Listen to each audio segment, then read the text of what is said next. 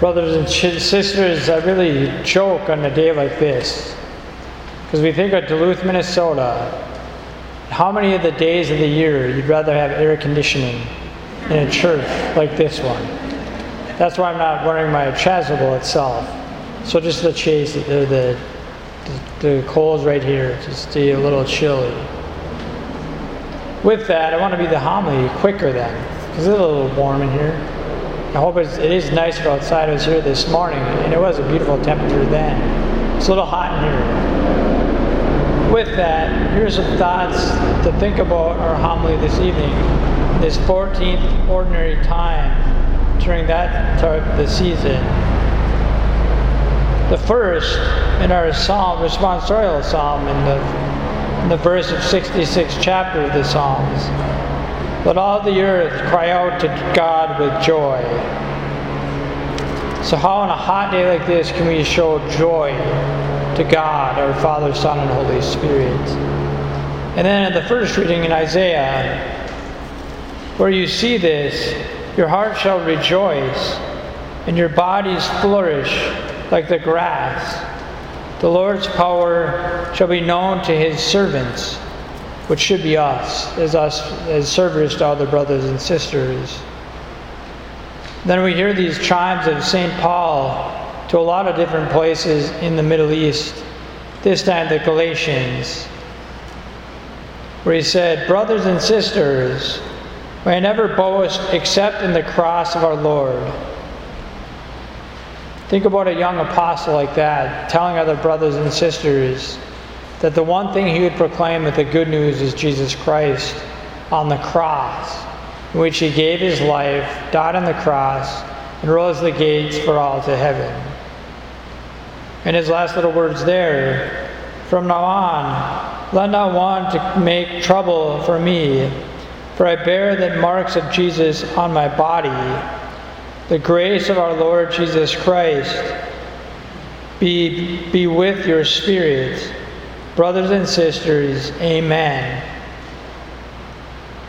Then Jesus Christ himself started to call apostles, disciples, and he used his mission himself in his heart to call 72 people. 72 people. Here's a good thought for us today. When he sent them ahead of him, they were going together forward in pairs, 2 by 2. So who in your life are the pair with? Is it your husband? Is it your wife? Is it your children? Is it your coworker? Is it a friend? Is it a family member?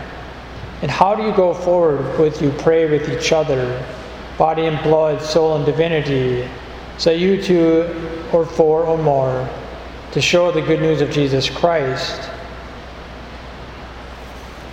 And finally, I think of how often are each of you and me called as apostles, meaning going forward with a mission. And what is Jesus calling you to do in your life for a mission itself?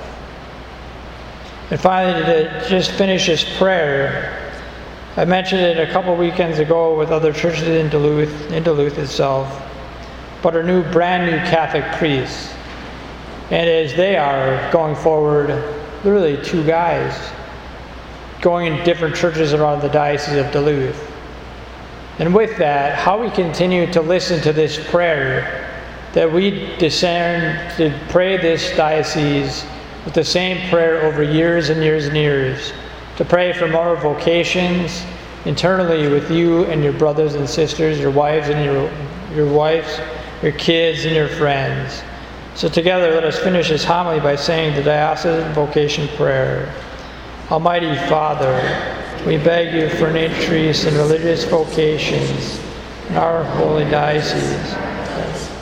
Help us to be generous in our response to your call. Choose from our homes those who are needed for your work, and strengthen us with the courage to say yes and to follow you. Help us as a diocese, as a parish, as families, to encourage and foster vocations to the priesthood, permanent diaconate, and consecrated life. We commend our prayers to our patroness, Mary, Queen of the Rosary, and ask this through Christ our Lord. Amen.